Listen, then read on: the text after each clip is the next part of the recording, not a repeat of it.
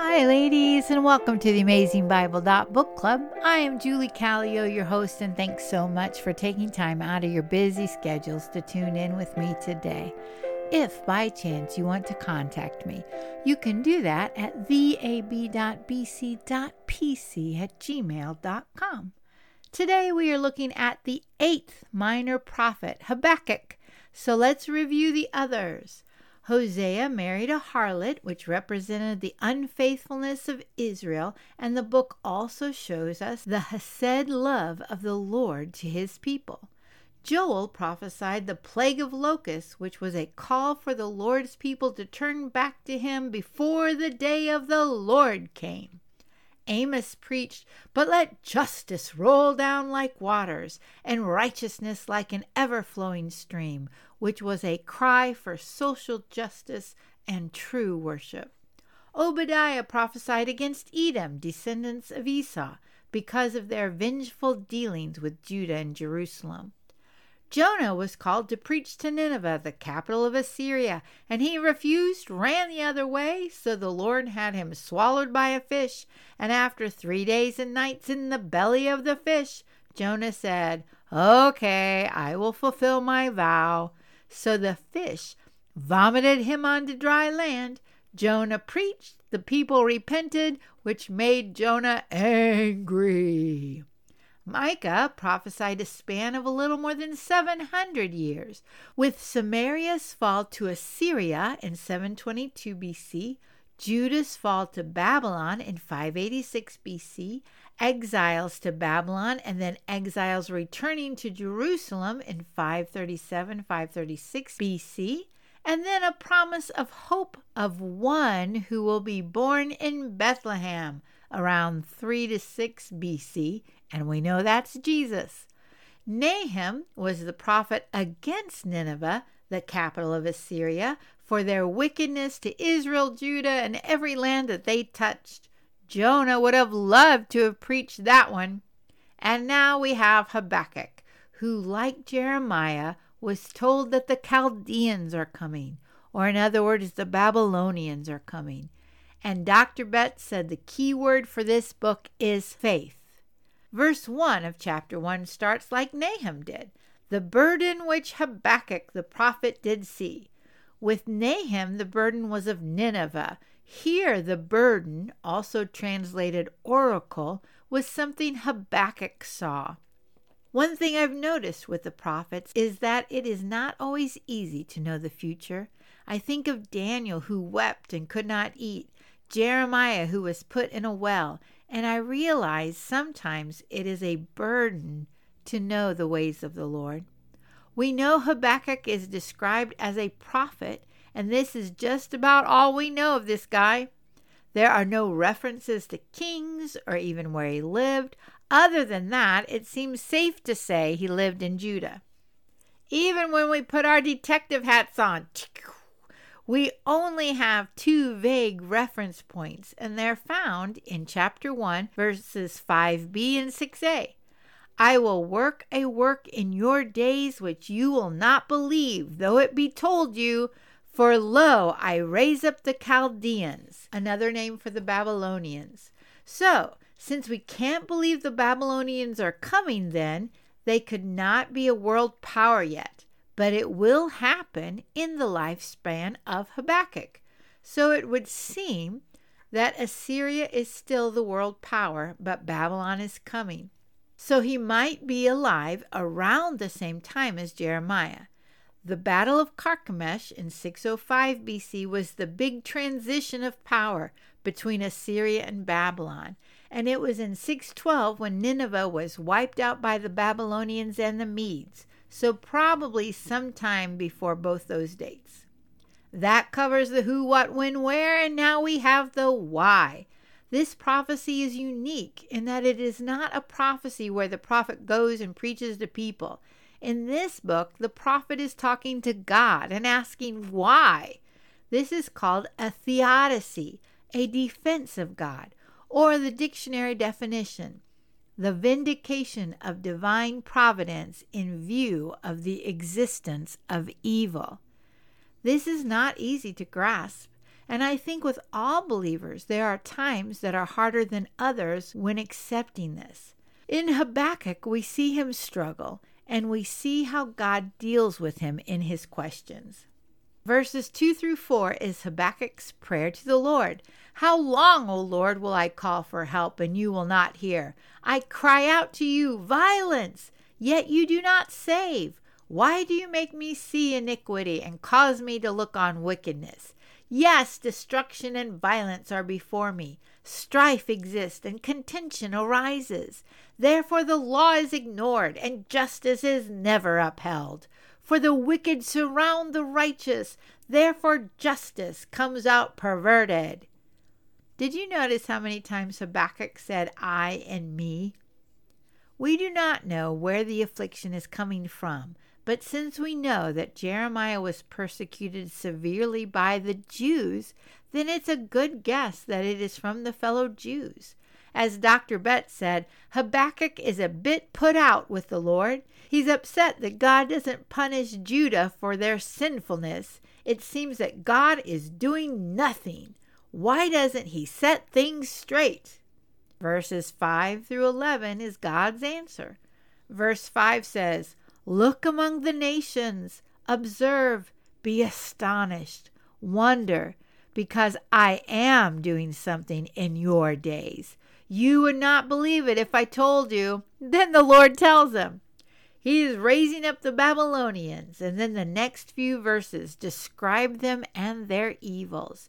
They are fierce, impetuous, seize what is not theirs. Their justice and authority is based on themselves, not God. They are violent, they take captives, they mock kings, and they demolish as they go. Then verse 11b says, But they will be held guilty, they whose strength is their God. C. Hasselbulloch said in an introduction to the Old Testament prophetic books on page 222, a nation that had made power and success its God had advanced to the ultimate stage of idolatry. To turn human attributes and achievements into idols that are worshipped is the greatest defiance of the true and truly sovereign God. That makes me just a bit worried about our own country. Verses 12 through 17 is Habakkuk's second prayer, which starts with affirming the Lord, and then he asks in verse 13, Why do you look with favor on those who deal treacherously? Why are you silent when the wicked swallow up those more righteous than they? In other words, how can God use these wicked people as our punishment? As Dr. Betts pointed out, now that you're going to act, I don't like the way you're going to do it. I can relate, can you? Chapter 2, verse 1, then Habakkuk says, I will stand on my guard post and station myself on the rampart. I will keep watch to see what he will speak to me and how I may reply when I am reproved. It seems Habakkuk is ready to watch, but also he is ready to defend his question before the Lord. Verses 2 through 5, the Lord answers Habakkuk's question by saying, Record the vision and inscribe it on tablets, that the one who reads it may run. For the vision is yet for the appointed time.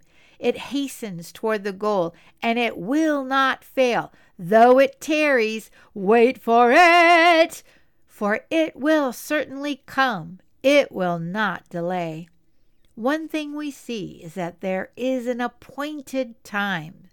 Many times God's timing is not our timing, but his timing is so perfect. We also have verse 4, the key verse. Behold, as for the proud one, his soul is not right with him, but the righteous will live by faith. According to my King James Version Study Bible, it was this verse, Habakkuk 2:4, which Paul used in Romans chapter 1, verse 17, to introduce the principle of justification by faith rather than by works. And it was Martin Luther's interpretation of this verse which totally reoriented his thinking and contributed to the beginning of the Protestant Reformation. Paul also used this verse in his letter to Galatians in chapter 3, verse 11. But that no man is justified by the law in the sight of God, it is evident, for the just shall live by faith. Then the writer of the New Testament book of Hebrews used this verse in Hebrews chapter 10, verse 38. Now the just shall live by faith, but if any man draws back, my soul shall have no pleasure in him. Then I love what the writer of Hebrews says next. But we are not of those who draw back unto perdition, but of them that believe to the saving of the soul. Amen. He then goes into a long list of people in the Old Testament who were saved because they lived by faith. And that list is not finished yet. According to verse 4 of chapter 2, the opposite of living by faith in the Lord is pride. And we see a hint of that in Habakkuk. He cries out about the sins of his people and is crying out for judgment on them. Yet when God says, okay, I'll bring the Babylonians, it's like, what? Are you going to use these sinful people to put us in our place? It seems he thinks the Jews were more righteous. But if we remember our history, the Jews had become just as bad as the pagan nations. Chapter 2 continues with 5 woes, which does show judgment on the wicked. Verses 6 through 8. Woe to him who increases what is not his. Verses 9 through 11. Woe to him who gets evil gain for his house. Verses 12 through 14. Woe to him who builds a city with bloodshed and founds a town with violence. Verses 15 through 17. Woe to you who make your neighbors drink, who mix in your venom, even to make them drunk, so as to look on their nakedness. Verses 18 and 19. Woe to him who says to a piece of wood, awake, to a mute stone, arise, and that is your teacher? Then the prophet compares those idols to the Lord in verse 20.